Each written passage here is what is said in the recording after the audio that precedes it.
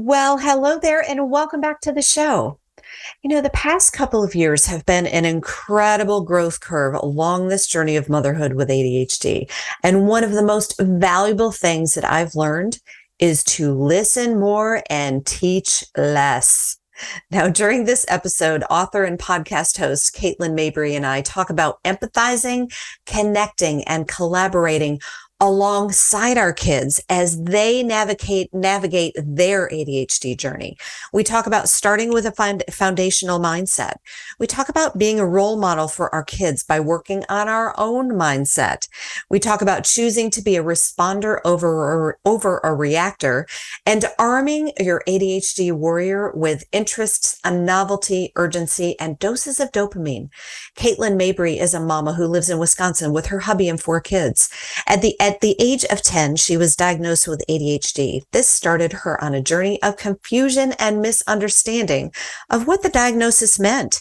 After learning more about her diagnosis through the early childhood special education degree she was working through, this sparked her passion for working with kids who also have ADHD.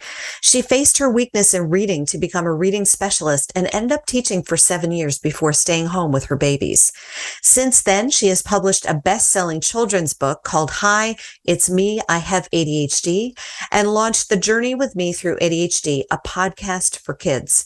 She lives with ADHD, with 2 of her kids diagnosed as well. She is growing as an ADHD coach and simply desires to speak to the hearts and minds of kids and families living with ADHD to help them learn and grow.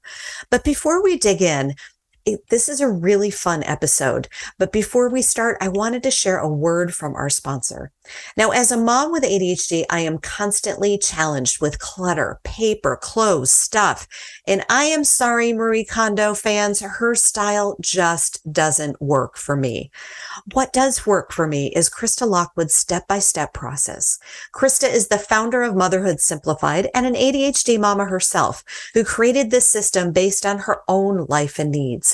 She has generously offered the vision-driven mom with ADHD community her powerful course bundle. Her step-by-step paper, clothes, and toys decluttering courses have been bundled and are immediately available at bit.ly/VDM-motherhood simplified. I mean, the paper course alone is worth its weight in gold. Krista is patient, thorough, and brilliant in her teachings, and I love that all of her content comes in audio, video, closed caption video, and transcription to meet all learning styles. An ADHD mom's dream, so you can consume the content on the go from your phone or at your desk. And just so you know, I only recommend things that I have personal experience with, and Krista and her courses are the real deal. So check out the offer and enjoy the show. And you're listening to the Vision Driven Mom with ADHD podcast with Tracy Nolan Bierman, where we believe that you can have ADHD without ADHD having you. Each week, you'll hear firsthand relatable stories as well as invaluable tips, tools, and practices for managing overwhelm and using your beautiful, unique mind as a superpower. Motherhood with ADHD is the journey of a lifetime. Let's enjoy the ride together.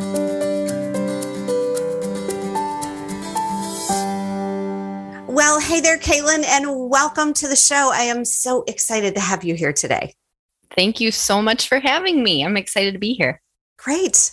Well, can you tell us a little bit about your journey first, about how you got to be doing what you're doing right now in the book and the podcast and all the things?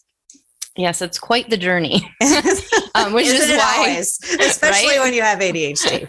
That's why I have journey in my name, or in the name of my podcast, because it really is a journey. And I'm sure we're going to get to talking about that a little bit later. But when I was 10 years old, I was diagnosed with ADHD.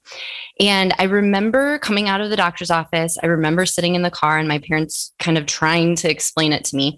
And I just remember sitting there and feeling very alone. I felt like, what's wrong with me? What does this mean? Am I not good enough? Am I not smart? Like all these thoughts came flooding in, right? And that kind of carried with me. Now, my parents did a fantastic job of trying to helped me understand it and, gave me tools and strategies the best that they knew how. Mm-hmm. But back then, I was born in 1983. So back then there wasn't a lot out there on ADHD. And so I did a lot of checklists and a lot of reminders and all those things. But, travel through school, I just remember reading was really hard and maintaining friendships was tricky. I would make friends easily, but then maintaining friendships was kind of hard. And I didn't really understand why. And I felt rejected a lot. And so now fast forward into college, I started learning about all different challenges. So I was an early childhood special ed major. Mm-hmm. And one of the things I learned about was ADHD. And so I started learning about my brain and it was fascinating. And that's actually when I wrote my book, Hi, It's Me, I Have ADHD, was in college. And I'll never forget my professor who happened to have ADHD. She comes, it was pretty cool. She came running down the aisle. She's like, you need to publish this book. And I was like,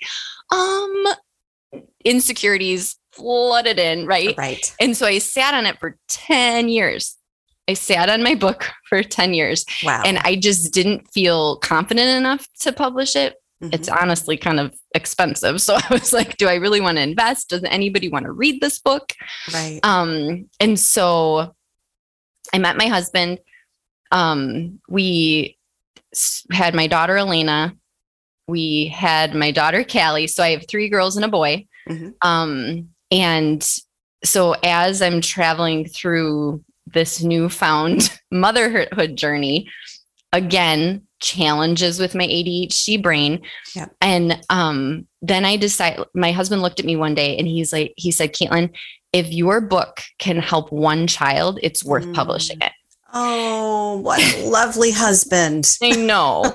And I was like, you're right. You're absolutely right. So I dove into that world, which is a whole new world. And so published my book, continued, through my journey. And as I was doing that though, so as I'm promoting and marketing my book, I'm learning more and more about my ADHD brain. And so, throughout my life, it was almost like this path of learning and growing about my ADHD brain as I went. I taught kids with ADHD. So then I was able to see through another lens.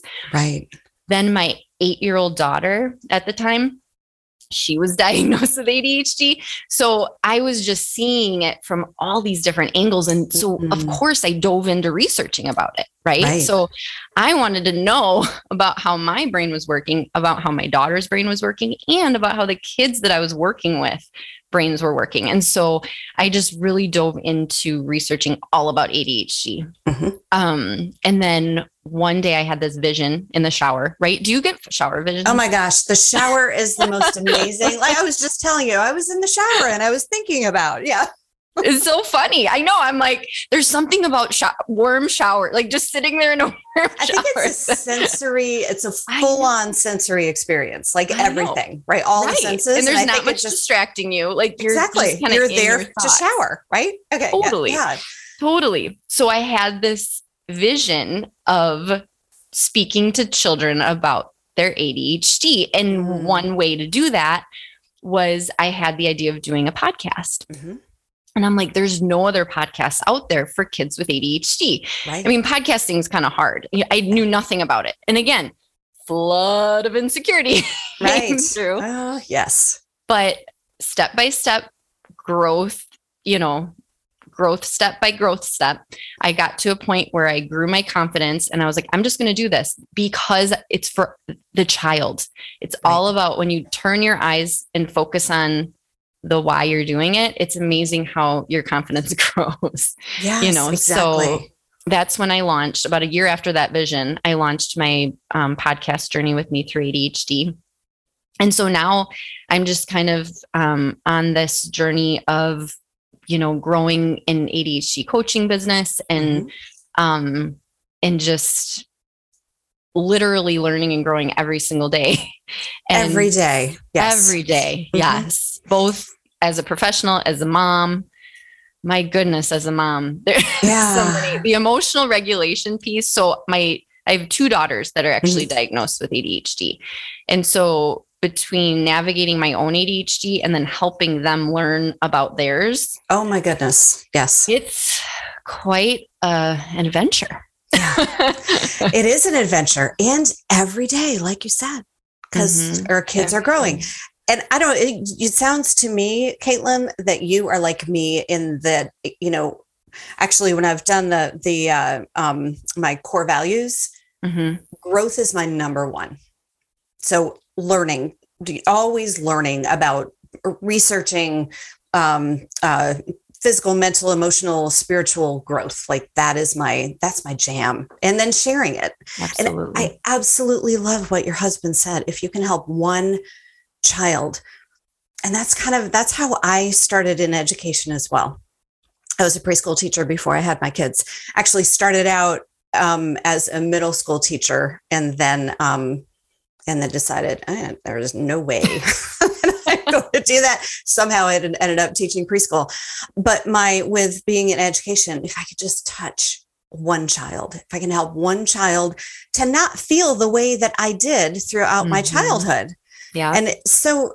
And I'm curious because I didn't find out about my ADHD until I was an adult. So at that point, and still now I'm realizing that all of this self-help, personal development, like I've been reading books on self-help and personal development since I was a teen, I just continually.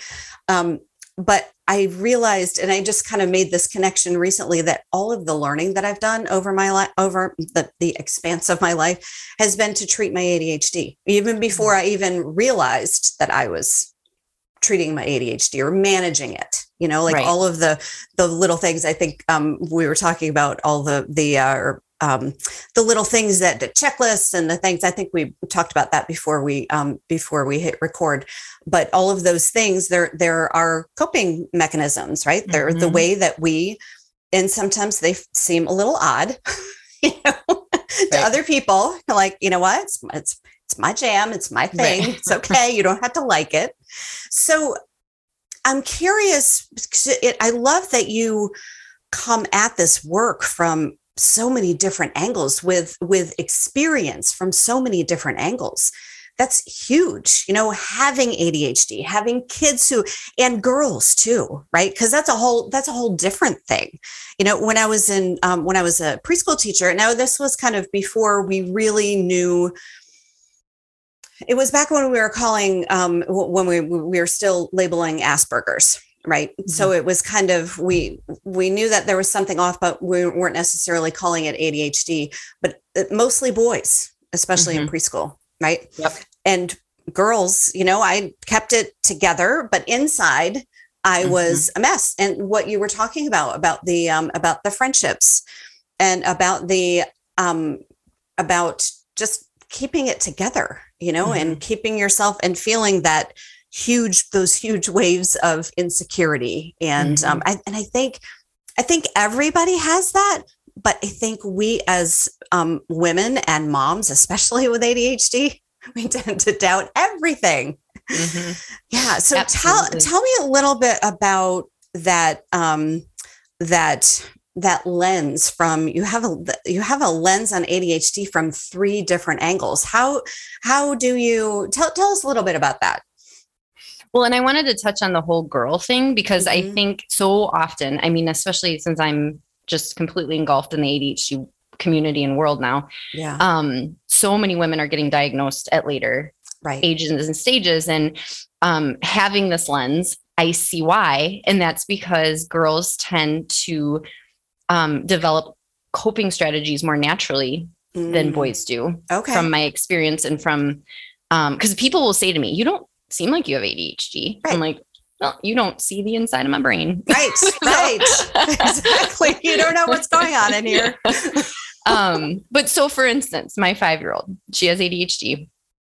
At school, she holds it together, right? She says to me, "Mommy, I don't want you to come on a field trip because I don't want to be sad when you leave." And that self-awareness, right? Like, she knows she can hold it together when I'm not there, but she knows her big emotions are going to take over if I'm there and then have to leave. So she's very self-aware of that. At 5. At 5. And that is we do brilliant. a lot of talking about big emotions and, Right. that regulation piece and,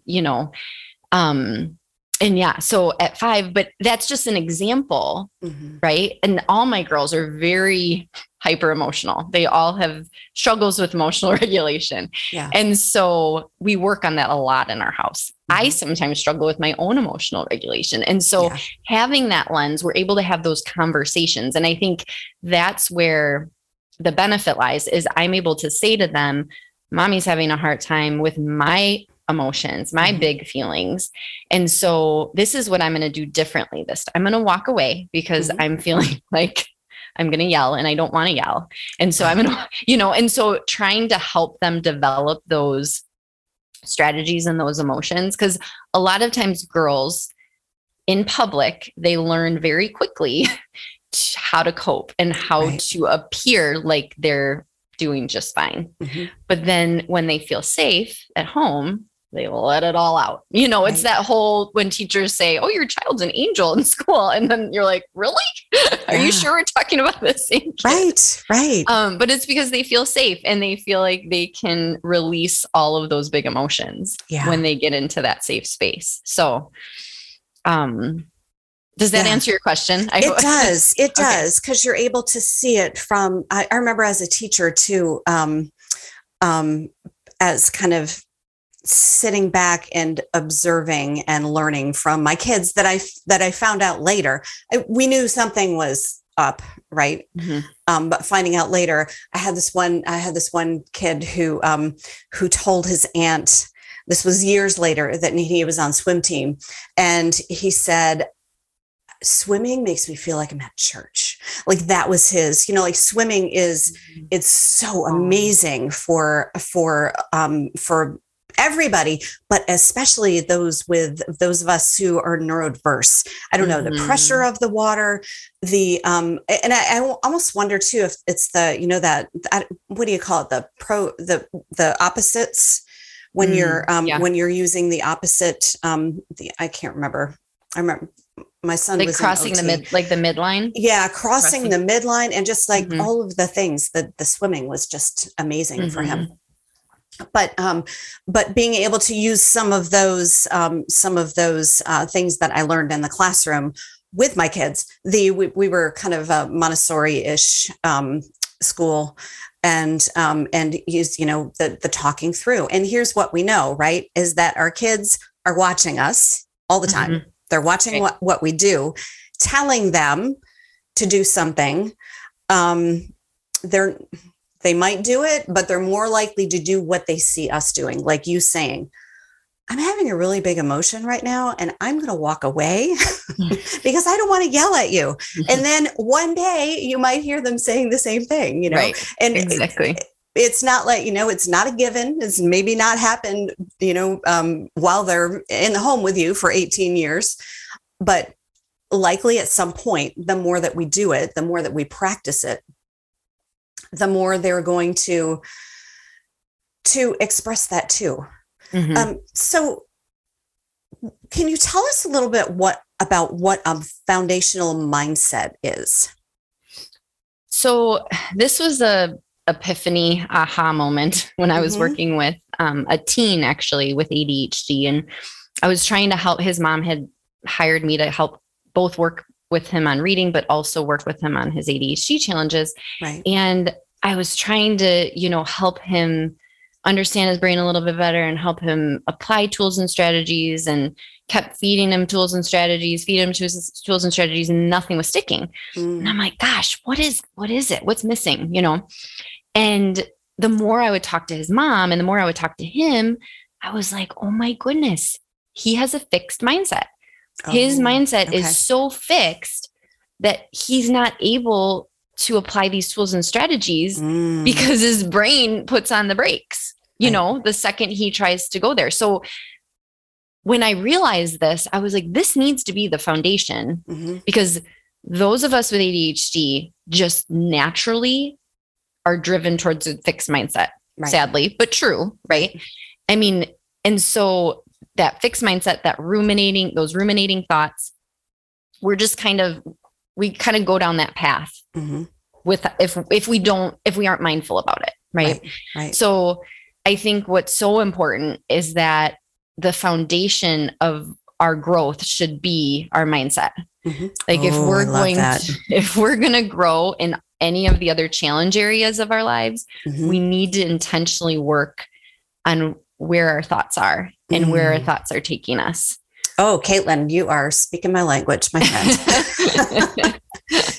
Yeah, I love that was that realization that, we can't go anywhere as long as you don't believe, or not necessarily believe, but you're not willing to and that takes time and practice and a willingness on the kid's part too, right? So what do you do when you come up against a kid have you come up against a kid that is just like, not moving? Not growing. Yeah, not growing. Not going to grow here. Well, and that's the thing, is every child grows at a different pace and a different rate. And so I think there's a patient element there that we need to be, even my own kids will kind of put on give me a hand in the face of, no, I don't want to work on my mindset. Right. Like, I'm good in this fixed mindset. And so I think with that, we need to, really lean into the fact that we can be a model for them and work on our own mindset. So a lot of times we can't force kids to do anything, right? We can only teach them and lead them and guide them. And so I think modeling it, I'll never forget my professor when I got my master's as a reading specialist. My professor said, one of the greatest things we can do as an educator is model for our kids. Right. It's the most underestimated strategy to use, because a lot of times parents and teachers will be like, well, they need to figure it out by themselves, or they need to do it on their own, but there's power in modeling, and it helps, especially with ADHD, because with ADHD, they're coming up against a struggle with their executive function skills, like getting started on tasks, completing tasks, working memory with tasks. Like there's so many different things that sometimes come against them that if they can have a model to follow, or a model to encourage them to take that first step, it just gives so much more confidence to them. So Caitlin, that is, I love that, because the tendency is for us. So we get, our child gets the ADHD diagnosis or whatever, and immediately we want to go and fix them. Right. I remember when my son was, he was 18 months old when we, right around 18 months, 2 years old, when he was diagnosed with sensory processing disorder, in a big way. He was I kind of knew right from birth, and the colic and all of that. But my initial response was, we need to fix this. We need to fix him. Right. It took a long time for me to realize that I needed to take care of my own stuff first. I need to take care of my own emotional regulation before I can, yelling at a kid to stop yelling is not really an effective strategy. Right. Right. And I love what you're saying about how we have to, in kind of turning it back inward.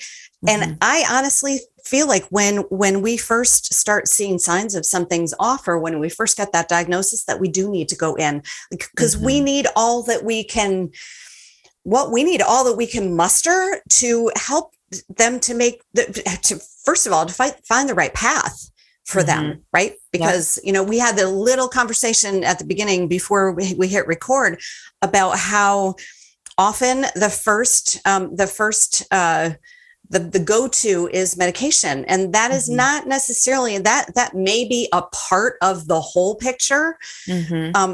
But it's not necessarily the one thing. And we tend to go to that one thing. But when we can turn it around and go back into ourselves, and what am I modeling? That's like the basis of my life. I mean, that's why I do what I do. You're talking about the why. Like when you have your why, you can go far. But that turning it back in, and what am I modeling for my kids? Exactly. How can I get my shit together? Right? How am I supposed to tell my kid to get theirs together at school when I can't get my own together? And I'm raising my hand. It's an everyday, like you were talking about, it's everyday learning, every day, working through the executive functioning skills in my own life. But really, I mean, you just kind of opened that up to, what are we modeling? And it's not easy, especially when we have ADHD. Just the other day, I was telling my husband, I was like, I'm just having one of those days. Like, I just feel weepy. Can't really pinpoint it. And this is for me, this is part of my ADHD and my emotional roller coaster. But here's the thing, when we can regulate those emotions, and for our kids too, then they can use the other skills. Then we can help them use the other skills. Then we can more effectively help guide them and help guide ourselves in finding the right treatments and solutions and what's right for our kids and ourselves. So, oh my gosh, so much in that. Well, and I was going to say, with tying into that, this is where a lot of, I coach my parents and my kiddos, or my parents, on how to be responders versus reactors. So often as parents, we react, right? We react to a diagnosis. We react to behavior. We react to what's going on in our environment. And that's the whole inward reflection, right? Right. Like, what am I projecting with my reaction? And so being more mindful of that, so we can become responders, because reactors, you go into a toxic cycle with your child, right? Where when you become a responder and you respond to their behavior, that's when you go into a growth cycle. So that it's that that's change of that shift from being mindful of reacting and shifting into becoming a responder. And with that, I talk a lot about how it's so important, especially when you have ADHD, whether you have it or not, as a parent talking to a child with ADHD, if you can empathize with them and say, gosh, I see you have big emotions. Right. I have big emotions sometimes too. Right. So they feel seen, they feel heard, they feel semi-understood, and then you connect with them. Because one connection, I feel like, is the key to everything. If you can connect with a child and they can feel seen and heard and understood, you're going to get better results in terms of, helping them learn and grow through their challenges. Right. So, I have this whole model of empathy, connection, and then collaboratively problem solving alongside your child. Because so often we want to, tell our child what to do, or, you need to go do this, or you need to, figure out how to calm down, like we kind of throw demands at them. But when they feel that you're coming alongside them and you're saying, okay, bud, okay, sweetie, what's going on here? How can, like my daughter, Elena, she is very now aware of her emotional dysregulation.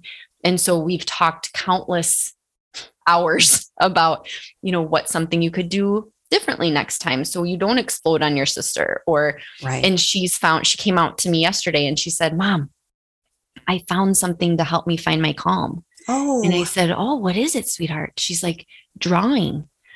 Drawing really helps me calm my mind and body down. Love that. And I was like, I love that, sweetheart. And so she's just creating that self-awareness in your kids, I think, is just so important. And it isn't overnight. It's not an overnight thing. It takes the time, and it's frustrating and it's draining sometimes, but it's worth those conversations, and it's worth, the modeling and the shifting from a reactor to a responder. It's worth all that work that you put in. I love that shifting from responder to reactor, because that's what it did. We notice and then we shift, and we notice and then we shift. Sometimes it's 100 times a day, and it's okay. Yeah, exactly. So your daughters are 5 and 8. Are those the two? Is that what you said? My one daughter is now 10. She got diagnosed when she was 8. Okay. Okay. So what a beautiful thing for your daughters, especially who don't, mine was not diagnosed until 6th grade. Although I had been asking teachers, like you said earlier, I'd been asking teachers since kindergarten, do you see this? Do you see this? What do you see? And they're like, nope, no, nothing. I see nothing. And she does well. She wants to do well in school. But that your daughters are already learning this at 5 and 8. I mean, that they were diagnosed sooner, which I'm sure had something to do with you and having more awareness. But what a beautiful thing to know at 5 or 10 what helps calm you. I mean, because a lot of us, like we were talking earlier, lots of women, lots of moms these days, I feel like the pandemic kind of like took the lid off of everything that wasn't working, and all of these, the way the schools are run, for instance. It's a whole other topic. But now all these moms getting diagnosed, as adults, imagine what their lives would have been. And I think about what my life would have been if I had some of these coping skills, Yeah, absolutely. Yeah. What a beautiful thing. Well, and because I have a 5 and 10-year-old, my 5-year-old's at the beginning of her journey. She was just diagnosed months ago. And so she has a hard time with her emotional regulation. She's at the beginning, right? So, but it kind of shows the growth pattern. Yeah. Because now I have a 10-year-old who's more in touch with it. Right. So I had the 5-year-old who every day is kind of like, oh, wow, those are lots of big emotions, Right. And she just doesn't, but the awareness is starting to be there. Right. Like she'll make comments like, I can't calm down, like she's starting to be aware of it. Now, has she found a strategy that works for her yet? Not yet, but that's okay, because she's learning every time she has a meltdown, what it feels like. And, I can help direct her into something that might work. And sometimes it does calm her and sometimes it does, so we're kind of in that, again, it's like growing pains. It's that you kind of trial and error and try new things. And that's what's tricky with ADHD. Every child is different. And every child responds different to different things. Yeah. I think too, in different ages and stages, things are different as well. Absolutely. But what was I going to say? I lost it. Caitlin, No, it's okay. Because it's just my mind. It was about, awareness at 5 years old. Are you kidding me? Self-awareness. I mean, that's where it starts. You can't change anything without self-awareness. So hooray, mama. Nice job. Oh, thanks. Yeah, you're welcome. You're welcome. Day by day. Yes. I mean, and it is, right? It's day by day for all of us. And it's different for all of us. And I think that's the tricky part, right? And what works with one child is not necessarily going to work with the other child. And we know this in parenting anyway, but when you add the ADHD component, it's kind of feels like it's even more vast. It's true. Very true. Yeah. So what is the right armor, or finding the right armor for your ADHD warrior? What does that mean to you? Yeah. So I kind of coined the term ADHD warrior on my podcast because I thought it was a nice visual for kids to kind of grab onto. And I mean, what little boy doesn't love to be a warrior? And honestly, what girl doesn't love to be a warrior? Exactly. But I mean, there's so much, again, every child has different pieces of armor that they put on that work for them. Yeah. But I have this image of a warrior all dressed in armor, and then he's holding a sword. And on the sword, there's 4 things. And I think these are the 4 things that if parents are aware of them and they implement them into different areas in different environments, they'll see success with their child. 4 things that a child with ADHD craves and responds well to is interests, tying in their interests. So whatever their interest is. So as a reading specialist, I work with kids with ADHD, and I literally let them lead. our lessons. So whatever their brain is fixated on, that's what we read about. Right. And that's what we work. I use that. I really lean into that interest and tie it into different things that I want them to learn. Right. So Brilliant. Yeah, it's fun. The next thing is novelty. So if a lot of times, so for instance, my 10-year-old, she loves to change a room around. The novelty, she's craving that novelty. So if we can create novelty, I try to teach educators this, because in a classroom, a lot of times it's just the same. Yeah. And so an ADHD brain gets bored with that. Yep. And so if they can somehow tie in novelty to their classroom environment, that will help that student thrive more in that environment. Okay. And even novelty with learning. Yeah. So let's say you're teaching a child one way, and this is where it can get tricky in school, because they're teaching according to a curriculum and it's teaching them one way to do something.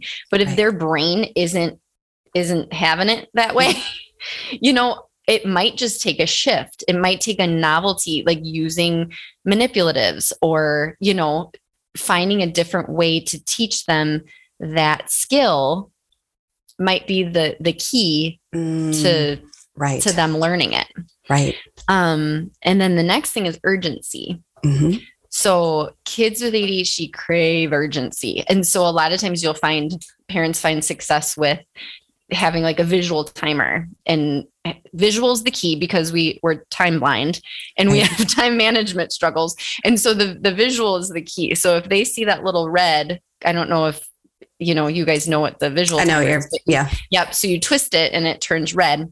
Mm-hmm. Like you say, okay, let's see if you can get dressed before the red runs out, mm-hmm. So that creates a sense of urgency for them. Right. And that makes their brain happy. And so they're going to be more focused on doing that task because that urgency has been created. Okay.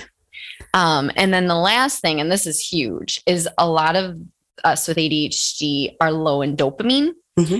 and we crave that dopamine. And so implementing movement, a lot of music, having spontaneous dance parties. We love to have those in our house, mm-hmm, creating those opportunities for what I call doses of dopamine. Yep. Will doses help. Of dopamine. Yep. So like, let's say your kiddo comes home from school and you're like, okay, sit down and do your homework. They might completely melt down on you because their dopamine's low. They're already exhausted from a full day of school. Right. And so being mindful of that, you say, okay, what can I do to tie in interests, to create, to give them a dose of dopamine, mm-hmm.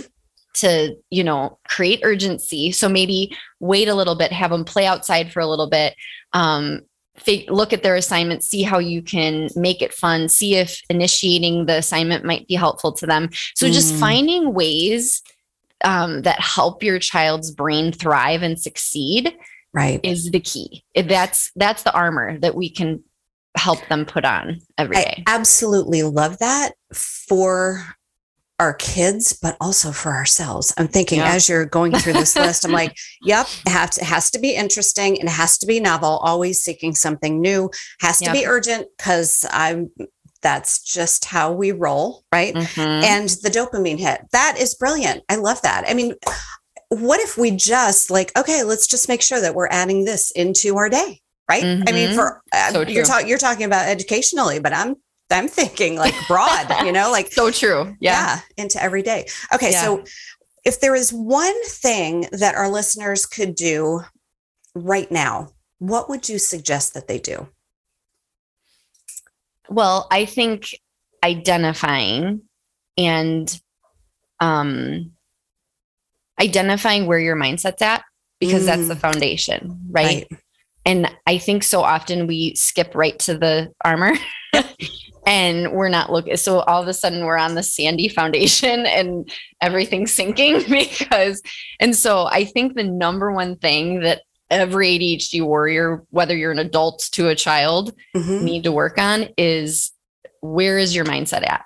Oh, and beautiful. Keep doing that thought work every day. Right. And not just there's that, conscious and subconscious thought. So just mm-hmm. being mindful of both of those states of thought there's something called, this was a huge thing that I really want listeners to hear, because I think as an adult, it's important to know. And having a child with this is important to know.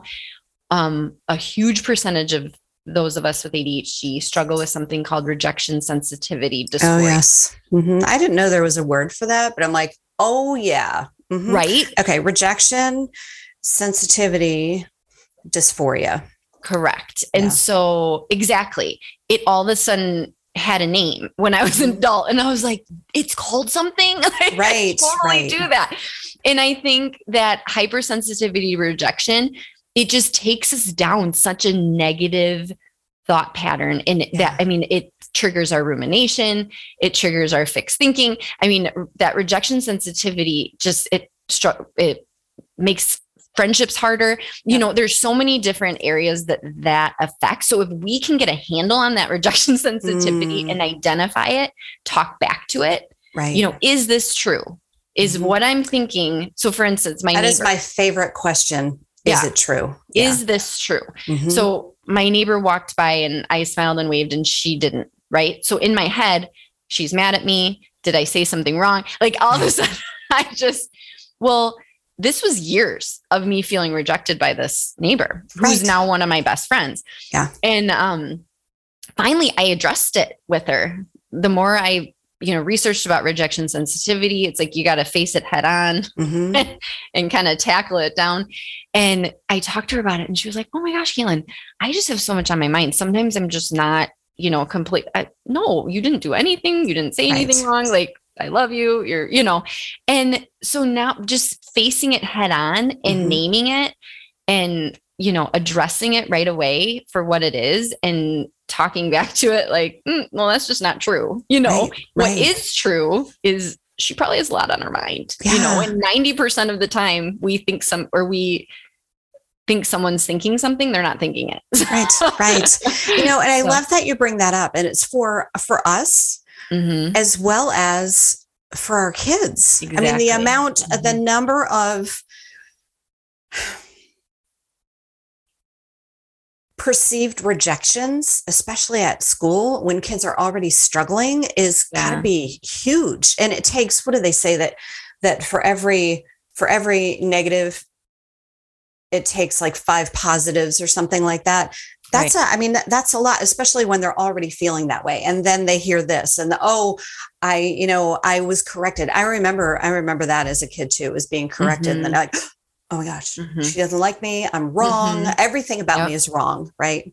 Caitlin, this has been an amazing conversation. You have given us so much to really consider. And I really love that ADHD warrior. And I'm going to put them, I'll put it on one of my sticky notes and put it on there on the cabinet in the kitchen so that I can see it every day. So I remember that, if I bring these 4 things into my life and into my kids' life every day, then maybe that will just help with the shift, right? With the, when we're helping our minds to focus better. So can you tell us about a time in motherhood when you either overcame something or you achieved something that initially just felt impossible? It's such a good question. And I feel like just over the years, I feel like as moms, we never arrive, right? We're always continually growing. Yeah. But I feel like I've gotten better at that whole emotional regulation piece. So I used to have a super short fuse and I wouldn't even address it before. And I yelled a lot more.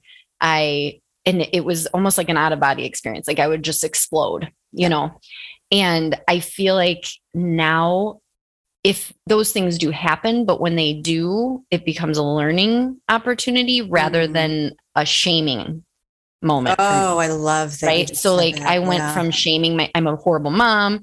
Right. I hate so I think it's more of an internal mindset growth that's taken place as I've gotten, as I've traveled through motherhood, of going from shame to, giving myself grace in the moment and saying, okay, how can I learn and grow both myself and help my kids, learn and grow from this. Right. Yeah, that's beautiful. I love that you brought that because I think that's something that all of us struggle with, right? I have really messed up my kids, right? And just being kind and okay. I have every day I can continue to shift into that growth mindset and, and that noticing. I love that you talked about earlier, that noticing that, I'm in a fixed mindset right now. Okay. When I'm in a fixed and kind of having that dialogue with yourself, when I'm in a fixed mindset, nothing's going to change and nothing's going to get better as long as I stay in this mindset. Correct. Caitlin, again, this has been a fantastic conversation. I feel like we need to have you back on again and kind of go a little bit deeper in some of the things that we talked about. Can you tell our listeners how they can find you? Yeah. You could visit my website, which is just www.caitlinmabry.com. And if you want to hop on my email list, that's kind of I'm a work in progress. It's something that hopefully by the time you all hear this interview, it's going to be up and running. I'm trying to create a system right now for my email list, but I would love for you to jump on that because I have a lot of fun things in the works in terms of group coaching and one-on-one coaching and a lot of, free resources. You can find my podcast, Journey with Me Through ADHD, a podcast for kids on any of your favorite podcast. What are they called? Like podcasts? Episodes. Or is that what you're platforms, I guess. Thank you. Yeah. Okay. You can find my podcast, Journey with Me Through ADHD, on any of your favorite podcast platforms. I'm also on Instagram a lot. That's kind of primarily where you'll find me. And that's Journey with Me Through ADHD as well. I hop over to Facebook once in a while, but I'm primarily on Instagram. So those are the places you can find me. Okay, perfect. And definitely check Caitlin out. The podcast is fantastic and it's for kids, right? That's what I love. And her book. Tell me I have it. Like I said, it's over here. Hi, it's me. I have ADHD. Hi, it's me. I have ADHD. Brilliant. I mean, it's super simple, which is great for the ADHD mind, but really meaningful. So definitely check out the book. Check out Instagram too. Caitlin does lots of fun stuff on her Instagram page. And Caitlin, thank you so much for taking the time and sharing your brilliance with our listeners today. And like I said, maybe we'll check back in 6 months or so and have you on again and share some more. Thank you so much for having me. I would love to be back. Perfect. All right. Thanks. Goodbye for now. Bye.